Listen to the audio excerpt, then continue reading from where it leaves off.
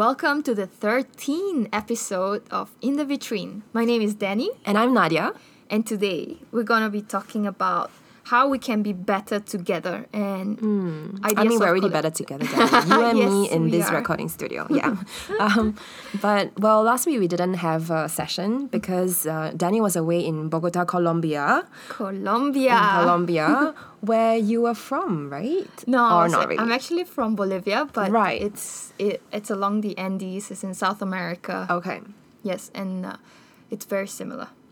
Well, in some ways. Okay. I'm sure the Bogotans will kill me if I say that Bolivia is very similar to Well, Bogota. both start with B. Well, okay, never mind. Uneducated comment. Let's move on.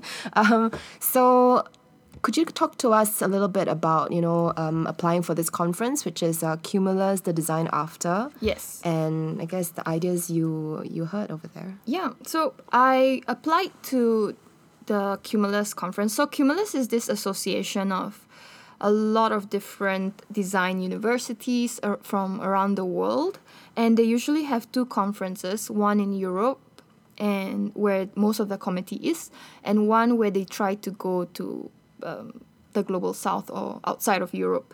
So these conferences are of course planned months and months in advance, and the call for papers was like I think earlier this year. So I have been preparing this paper and preparing myself for the conference for a long time.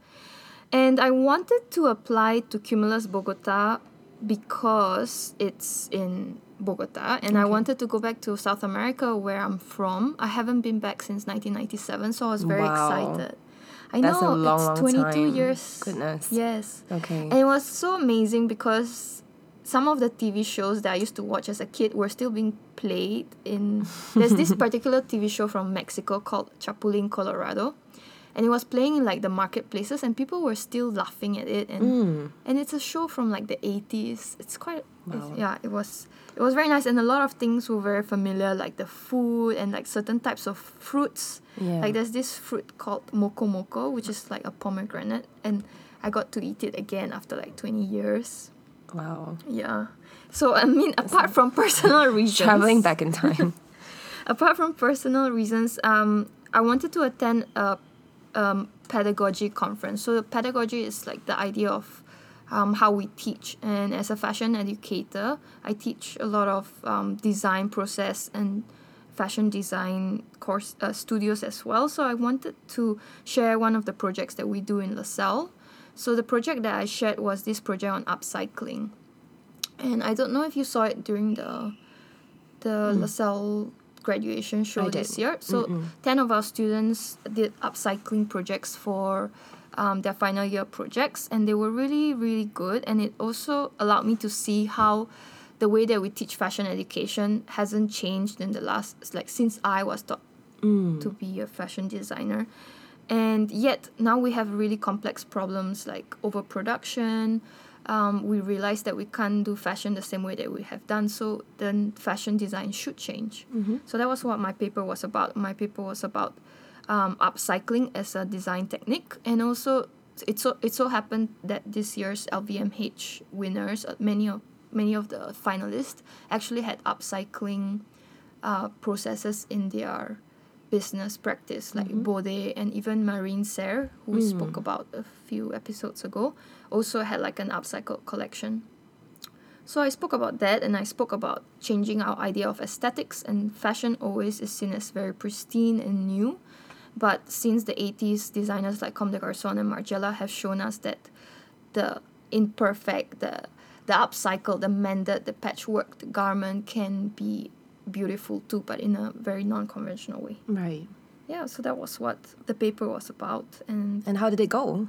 It was really good. I was very nervous to present. Like, I couldn't even click my presentation. I had to ask somebody to help me. But once I was in front of everyone, then I was just like... one of our colleagues, Martin, said it was like a performance. So Oh, that's such a nice comment. yeah, so I guess we're so used to presenting to our students that we are used to... I mean, presenting is performative, right? It is, yeah. And it was really fun, and people gave me really nice comments and feedback and asked things like how scalable this process is. Right. But I mean, it is a design conference, not just a fashion design conference. So a lot of the other topics were about other things like graphic design, urban planning, architecture. So it was it wasn't just fashion. So it was about thinking of design in a larger sense, like design thinking. Yeah, and I'm sure that there were some themes that cut across all these design disciplines, like with upcycling or, you know, with just Exactly. using sustainable materials or methods. Exactly. So they had some really amazing keynote speakers, and there were three main ideas that I really took away, and one of them was the idea of the future of materials. I mean, Central St. Martin's just launched a new course also where beyond sustainability we're thinking about what the materials of tomorrow would be like. And there was one of the designers that was mentioned was Suzanne Lee, who created BioCouture, and launched this book in 2007 called Fashioning the Future, Tomorrow's Wardrobe, and she teaches in Central St. Martin's. So she created these amazing leather jackets and leather-looking jackets and very beautiful garments that made out of bacteria that she grew in like these tubs. And so these materials, even though they're using technology to be harnessed, they are biologically linked to nature, and so that's the new next step for sustainability dialogues. Yeah.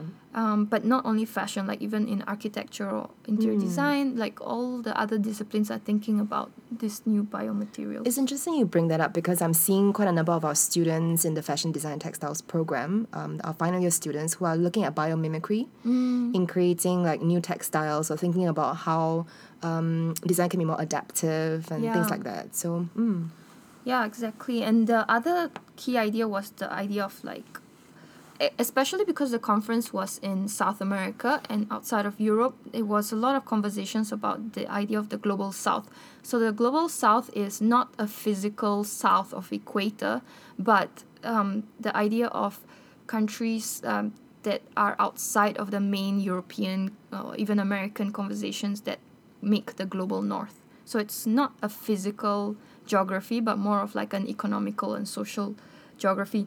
So there's this very strong idea that we would have heard a lot of even in history, talk about decolonizing our syllabus.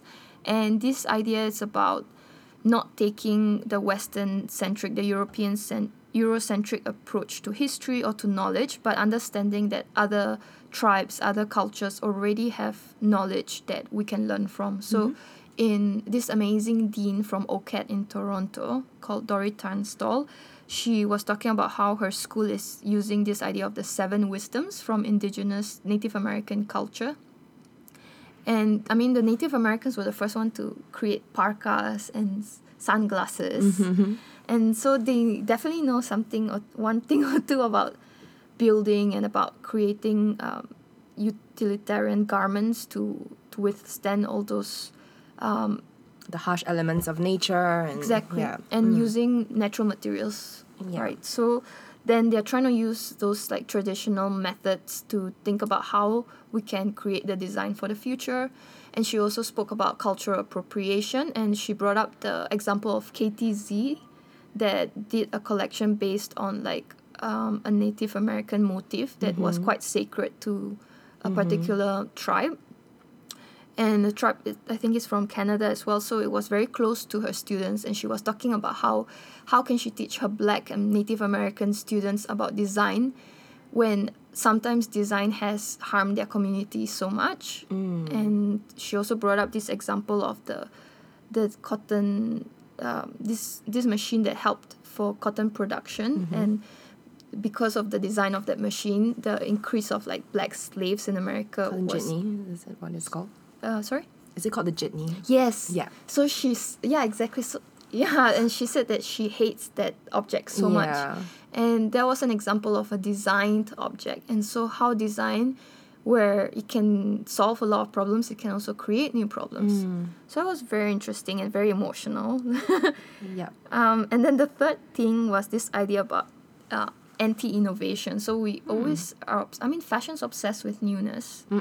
But now with the idea of sustainability, we're trying to think about reusing and upcycling and borrowing. And so this idea of anti-innovation is the idea that instead of looking for newness all the time, we try to mend or repair things that already exist. So it was more in the context of cities and how we don't have to keep building new things, but we should learn how to repair things. That's such an interesting idea. Yeah.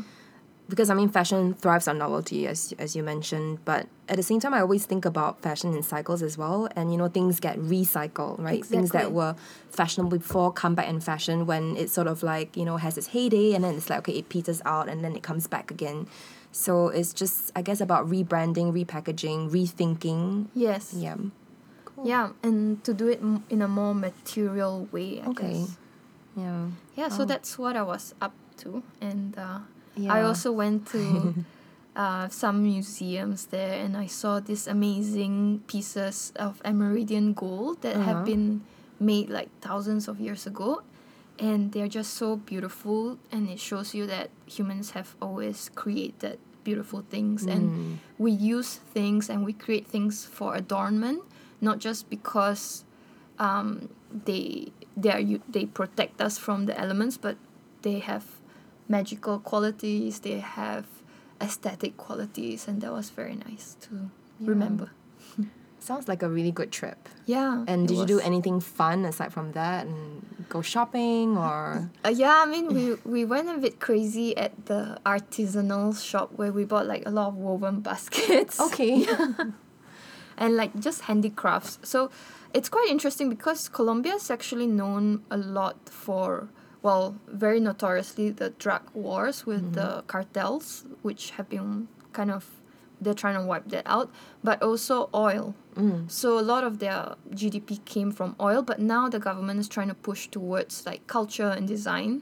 And in 1967, they started this co-op to kind of preserve the handicraft techniques of different indigenous groups in Colombia. So they created this brand called Artisanos de Colombia, which is where we went to buy all these baskets. Okay, and how do you think your experience in Colombia is gonna shape like your research or your practice? I mean, I think right now I am thinking a lot about, because I was born in Bolivia and I am half Bolivian, but at the same time I'm half Singaporean.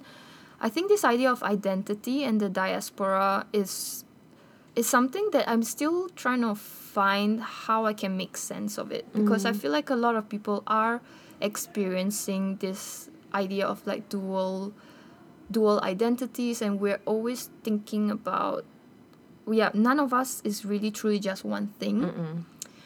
But I haven't been able to articulate this into research. Like during my MA, I was able to do, I did a fashion exhibition proposal for Black British designers, and I did a lot of research on the diaspora and the writing and the history of this. And then a few years later, the FIT did like Black American designers. And I also found a researcher that is writing about this forgotten Black American designer. And so I see things like spectres popping up after that.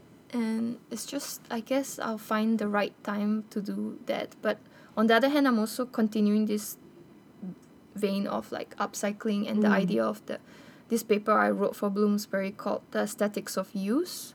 And I think it's very relevant to current conversations about sustainability and repairing and changing our aesthetic lens of what is beautiful. Yeah. I think, what you've just shared is kind of also what I've been thinking about in the past week, because, I spoke at the Why Not community mixer. So that's also a kind of rethinking. And is in terms of rethinking of models for presenting fashion in Singapore. And I definitely hear what you're saying about how like we all feel, this very keenly this search for our identity, and we're not really sure where we fit in most of the time, and it's always evolving, right? So for Singapore fashion, I mean, we haven't had a fashion week. I mean, this is what we've been talking about before also. We haven't had a fashion week since 2017, was it? I think 2017 was the last one. And then 2018 we didn't Yes. have it. This year we didn't have it. And, you know, so why not? It started by a group of fashion students across the different schools in Singapore, you know, that offer fashion. So I know that, for instance, some of our students are part of the organizing committee, some students as well from NAFA NAFA is the Nanyang Academy of Fine Arts in Singapore. They were actually the first fashion school in Singapore in the late 1980s. That's when they started. And then some students as well from Temasek Polytechnic. And I joined the mixer because one of our students, Sabrina, thought that I would be a good moderator and a good panelist, you know, on two separate talks. And of course, thank you. And of course I said yes because I'm always for, you know, new ways of like, you know, doing things in the industry here. And I love supporting the students as you do, of course. Yeah, I and would have loved to go. I just yeah, was you were halfway in across the Colombia. world. Exactly. So we were both invited as in the vitrine podcast founders and also in our capacity as, I mean, you know, different capacities like you as a fashion designer and a fashion business owner and a lecturer at LaSalle, of course, and me for, you know, all the things that I do with my research and also my teaching here. So some of the things that struck me at the mixer. Okay, first of all, when I went, it was in a really cool location, by the way. It was at White Label. Yeah, and it's at Ann Yes. Road, Ann Siang Street. I Yeah. forget Have what it's you- called exactly. Did you get to try the pizza next door? Yeah, No. people have been telling me about that, Yeah, but I it's did really not. good. Okay, fine. I should have done. Next time. So it's in a really cool location, and you know, people could get cocktails and you know just enjoy the talk at the same time, which was lovely. That's so nice. Yeah, so it was a very relaxed atmosphere to begin with, and at first it felt like I didn't quite belong because all the audience were like really young and cool looking. So I was like, okay, never mind. I am here for a reason, and I will share what I know. So it was lovely because you know I could see our students there, some ex-students there as well, and you know just people who are really interested to do something, you know, about their practices here in Singapore. You know, they are like recent graduates. They are people who practice abroad, for instance, and they want to come back home and do something as well. So I moderated the first panel, which was about the point of fashion shows. And on my panel were Noelle Loh, who is the editor of Female Magazine, which is a women's magazine that has a really strong focus on fashion, I would say. And then there was Rachel Chong, who is a recent fashion graduate, and she owns Closet Children. So that's her label. And she's also the founder of this thing called Awkward Party, which Oh, I I find... signed up for that. Oh, good. Yeah. It sounds absolutely fascinating, the idea of an awkward party. I mean, we would fit right in, I'm very sure. And the third speaker was Nicole Nai, who is a photographer. She is also a LaSalle alum, but now she works in London, and she's walked for the art school Yes. fashion shows as well, which I find super cool. So, you know, it was really nice to talk to all three of the speakers. They had lots to share from their different ways of working. So like Noelle could share things from the perspective of a magazine editor who's, you know, of course attended many fashion shows before. And then Rachel could talk about like, you know, the research that goes into, you know, her work and how that came through in the fashion shows she's taken part in. As like a really young designer. And then Nicole could speak about it as a photographer who has taken images of shows as well as been a model, right, in shows as well. So that was really nice. And what came through in the discussion was, you know, all their experiences, but the one thing that struck me was that we were just thinking about how, well, yeah, it's a pity that Singapore Fashion Week like stopped existing. But at the same time, was it ever really doing anything super beneficial, you know, in terms of like supporting emerging fashion designers? And I mean, of course, this is going to be controversial to say, but, you know, it was, the idea was that, well, every time we had Singapore Fashion Week, right, it seemed like the draw was really like, who are we going to get this year? Like, who's going to be the headliner? And the headliner is never a Singapore fashion designer, right? It's always like, well, you know, we're going to have I don't know, Jason Wu this year, we're going to have Guo Pei this year. Yeah. So somehow, even though, yes, there were emerging designers or like young designers who were included. So for instance, we've had like LaSalle, like a special LaSalle fashion showcase, or we've had like younger brands kind of showcasing, but you know, that's never the focal point. And I'm sure that there are lots of reasons for that, like really good reasons for that, because like you do need to have a big draw, you do need to take care of the costs and keep it sustainable and keep it afloat. So I think why not exist is really thinking about like how can we as fashion students or as recent fashion graduates do something that will allow us to showcase our work on our own terms and have it really be like the central focus, you know, of the entire presentation, rather than having it kind of buried in like, you know, everybody else or everything else. So it's a nice lofty ideal, which I don't think is like unattainable. But of course, it's still a really young organization, and there will be kind of like a let's see what works, let's see what sticks. And so at the community mixer as well, you know, they were accepting like donations of materials that could go into doing the fashion presentations. And of course, you've spoken about how you went to the first presentation, or I wanted to go. you heard about the first presentation from people who were there. Got it. Yes. And but you went to the Shauna Wu one, right? That's Yes. what it was. Okay, I've confused the two. So that was really nice. And, you know, in the end, we just concluded that no matter what, there's still a point to fashion show. Like, even though we talked about how most people are experiencing it digitally, even if you are there in person, you feel the need to like take a picture or take a video. And sometimes you don't even have a choice with that, because like you're a journalist at the show or you're a working photographer at the show. You do have to do that. Yeah. So it's really hard for anyone attending the show to be like, I'm going to enjoy the show as it is. But, you know, a lot of them also all of them also talked about how the experience is really fundamental to, like, understanding the clothes, because, you know, like, the soundtrack makes a difference, the atmosphere makes a difference, the way, you know, the models move or don't move makes a difference to how you experience the clothes. So that can never be taken away, or that can never be replaced with just, like, experiencing on a fashion film, for instance, or having just, like, a digital show or just, like, flat images. So there is still a point to fashion shows.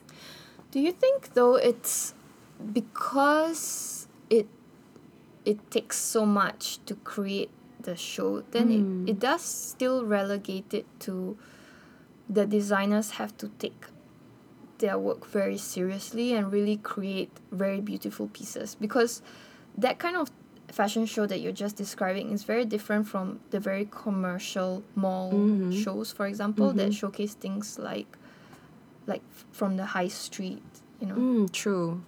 Yeah, you're right. So we do have to differentiate absolutely from, like, you know, different kind of catwalk shows. Is it just like a very almost like a lookbook kind of a catwalk show, right, where you just like, okay, first look, second look, third look? Or is it more thought through? Is it more researched? Yeah. So maybe there is a point to like the more experiential kind of like all-encompassing, engaging all your senses sort of fashion shows. And I think that also comes with the whole idea of the body, and we're having this mass obsession with the digital and the virtual and virtual influencers, but at the same time, the physical body is a very urgent topic that many researchers have been talking about. And understanding fashion through performance gives you something extra, like even if it's not like a regular movement and it's an exaggerated dance or performance, then it still allows you to associate the clothes with it's very aspirational, and it brings it to the realm of not just a physical object, but you know, like how earlier societies used to look at textiles and objects as something mystical or magical even, and we kind of have lost this mysticism in modern life, and maybe that kind of fashion show performance can bring that back in. Yeah, I mean, you bring up several really good points there. And I mean, one of the things we also talked about, I think, was about like how some fashion shows have become quite gimmicky, you know, in like searching for the new. It has just become sort of like, okay, let's tick the box for like how we're doing how about, for example, including like a plus size model, Okay, or like yes. a petite model, or like a queer model, that kind of thing. And definitely, what you're saying about how items have lost that magical quality, or like that mysticism, is so true, because we don't really have to protect what we own anymore, because it just seems so replaceable. And we discard, or we just abandon things without a thought, really, right? And definitely with all the like decluttering that we're talking about, with like the Marie Kondo thing as well, like if it doesn't spark joy, just discard it. It doesn't matter. And if you like need something new, you can just replace it. So yeah, I think maybe what we had in mind as the ideal fashion show, or like what we had in mind in terms of the need to preserve fashion shows, is really a very idealistic, very artistic, very creative sort of shrine, I guess, Yeah. to fashion in a very pure Yeah. and very artistic But form.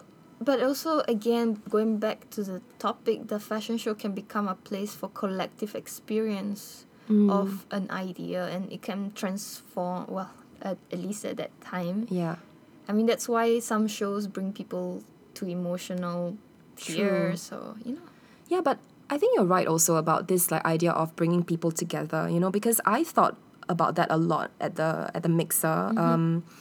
Just I kept thinking about the idea that everyone just came up from the woodwork. Like you kind of know people exist. You've seen all these people's work. You follow their Instagram like feeds and things like that. But like to actually see everyone appearing in person, yeah. and then like to have them as the audience, or as like fellow panelists or whatever, that just seems so real. Yeah. And yeah, I mean, you cannot replace that real in-person experience. It's just something very tangible and lovely about it, that everyone took time off, or felt compelled to like come toward this Yeah. one place together and talk about things. And I think that's also probably the point of fashion shows. I think yes. But also, I mean, sometimes in events, the conversations are not guided, and they can be a bit like high and by also. Oh, so yeah. I guess things like panels and conferences and things like that are really places where there should be conversations and Yeah. And I think, that was the first panel, and to relate to what you just said, right? In the second panel, we're supposed to talk about fashion and art, I think, but it kind of went a little sideways, and we were talking about like collaboration. oh, okay. Yeah, because I think we started off by talking about how like, fashion designers and artists could work together, and then we were like, okay, so wait a minute, like how can the fashion industry, people in it work together? Because right now it's like we're kind of taking a tentative step towards it, but there's just so many people in this network, right? So many stakeholders and people who are invested in its success, but then there's also different ideas of what its success would look like. Yeah. So then we were talking about how like on the panel were so this one was where I was one of the panelists. It was moderated by Racy Lim, who is the main organizer of these talks. And then there was Feet Bing, who's a photographer. There was me, and then there was Shaf, who's of course your co-collaborator in Mashup. And then there was Max Tan, who's a fashion designer. So we were all talking about how, in our own ways, we do collaborate with others, and what that means, and what kind of feedback we get, and how that impacts our practice or our work, and what more can we do to collaborate and kind of like make things a little tighter, or make things happen. So I think, for instance, Feeding was saying that, when he does his work, right, he does kind of collaborate, or like listen to people's critiques, or listen to friends' ideas, and that helps him to think through what he's doing or how he's doing things. I hope I'm getting this right from my memory. And then of course Shaf was telling us about how like within the collective, like you and him and Nathaniel work together, and each of you bring different skill sets, and work together on these projects that you have. And then Max was talking about how he has his studio, and he actually opens it up to younger designers who might want to come and use his resources, so that's like, That's nice. yeah, so everyone is working in different ways to collaborate. And for me, I was talking about how teaching here, I'm always for collaboration. Even my teaching, like, I get students to do peer reviews for their essays, for instance, or I have also conducted classes where I get them thinking about maybe forming collectives before they graduate, to see how they could complement each other's skills. And I'm always telling them, like, you can't just collaborate with your friends who have the same skill sets as you, because then there's going to be a conflict of interest almost. So, for instance, if you're really good at photography, you should work with someone who's really good at designing, right? And then you can kind of complement each other and create something real. And you are also not scrambling for finding someone who can do what you can't do. And it's like a nice environment where it's not so scary. You're not outside. You're just working together with your peers. So that's how we were talking about collaborations. And then I think at some point towards the end of the talk, we were talking about how it was really nice that everyone was there and listening and like nodding, to what we were saying, and like thinking about, their own work and how they might be able to do more in their own ways.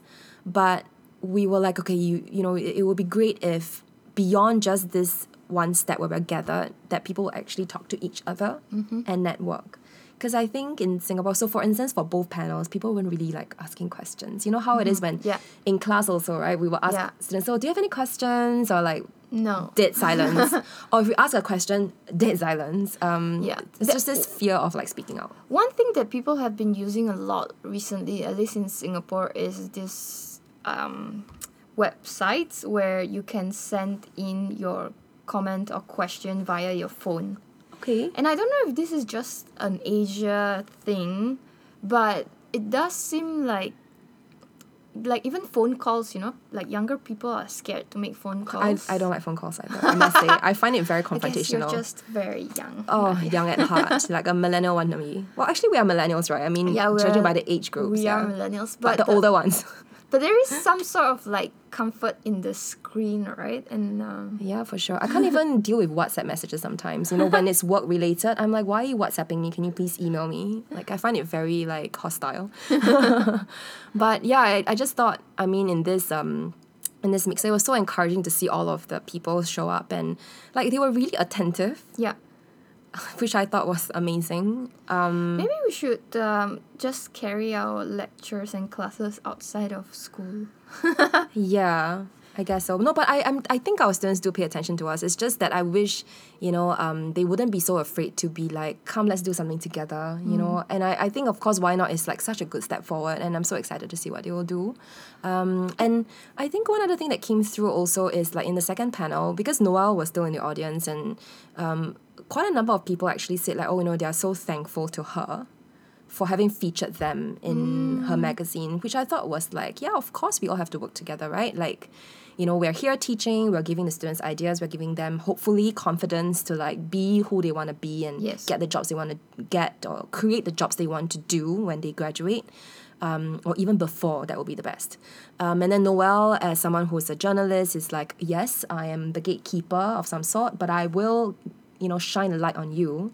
And then I think Phi Bing was the one who said like, well, it's great, like usually they get some kind of recognition, but then it kind of stops at some point. Like, there's no follow through, or like it would be great if there was like let's continue to see like how we can support, these designers, these photographers, and see what else they are doing and follow their journey.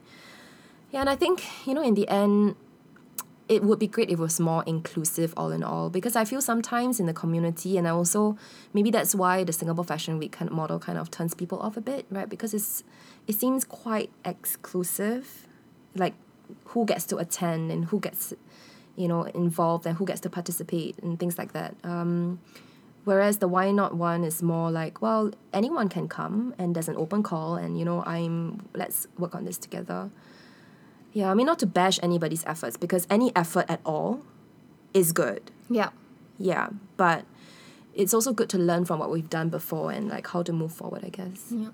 I think there just has to be more things happening that are intentionally guiding conversations, because like for example, maybe one of the reasons why people don't ask questions or don't do things yet is because it's the first time that they are encountering something like this. So true. And also maybe there's nothing to work towards, whereas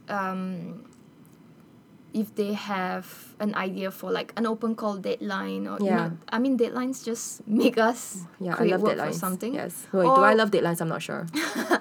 Or like even when you are commissioned for something, there is something to work towards. And I guess if there's nothing to work towards, there almost doesn't seem to be a point unless you're very driven. You're right. I think, yeah, you're right. As in, there needs to be like achievable goals, right, in the grand scheme of things. So like we kind of know, yes, we want to have like a great, vibrant fashion industry here in Singapore, but I mean, it's not enough to just say that, and it's not enough to just have a few people do something about it. There needs to be like more effort and more quality. Yeah.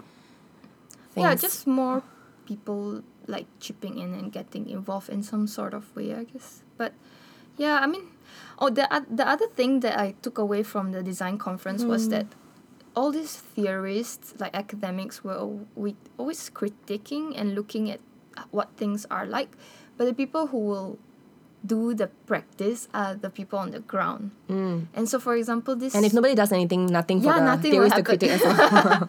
So then, like for example, I forgot this man from a country in Europe, a smaller country in Europe, was talking about how this group of people just like started their own museum, and nobody wanted to help them or get involved or pay or give them money from the government. But after 2 or 3 years, they got so much traction, and suddenly the government agencies wanted to come in and like give them money. I'm sure that's going to happen here. Yeah, actually, one of the things that happened at the beginning of the second talk was also this idea like, oh, why aren't we getting money from the government? Which I was like, well, I mean, we can't really do anything about that for now. I think someone was talking about how we seem to be falling through the cracks in the sense that like there's the National Arts Council and then there's the Singapore Design Council. Yes. And fashion seems to fit in no place. Yeah.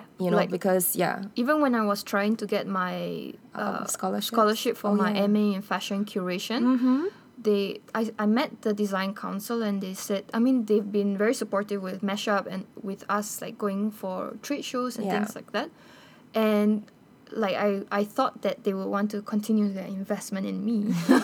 So I just asked why I didn't get it, and she was like, yeah, I mean, if you had chosen any other course. Yeah. But fashion curation is not our agenda right now. So I've heard the same thing. So I applied, I think, for both my MA and my PhD, I applied with like National Art Council, Singapore Design Council. And I know for a fact that for NAC, it was also like, well, if you had not specified that it was going to be for fashion, it could just be like a general art history thing. Things could have happened. But since you were like fashion, then no.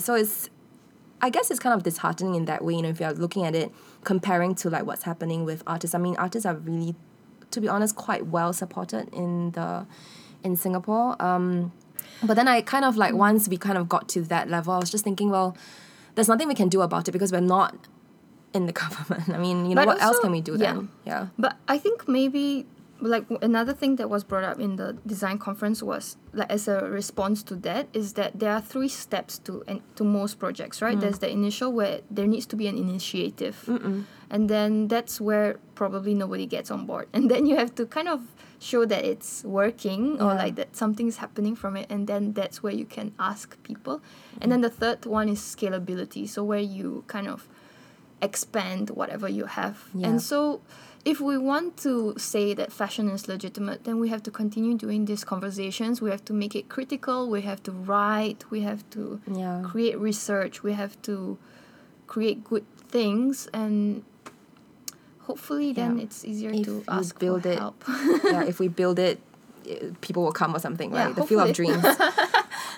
Okay. Well, I mean, we have no solutions, I guess. Or maybe like the reason why we're doing the podcast is also partly like, well, if anyone's going to do it, we're going to try. Yeah. Even though we only have 150 followers on Instagram, which is quite sad, but we'll just keep talking until people are like, oh, okay, that's quite interesting. Let's give it a listen. So, okay. That was nice to catch up and like talk about what we've been doing separately. Yes. So thank you very much for listening. And if you liked the podcast, please follow us on Instagram, on Spotify, on iTunes, or wherever you're listening to the podcast. And follow us on Instagram to get updates and look at the images of the things we've been featuring. We'd love to hear from you, and we'll see you at the next podcast. Thank you. Bye. Bye.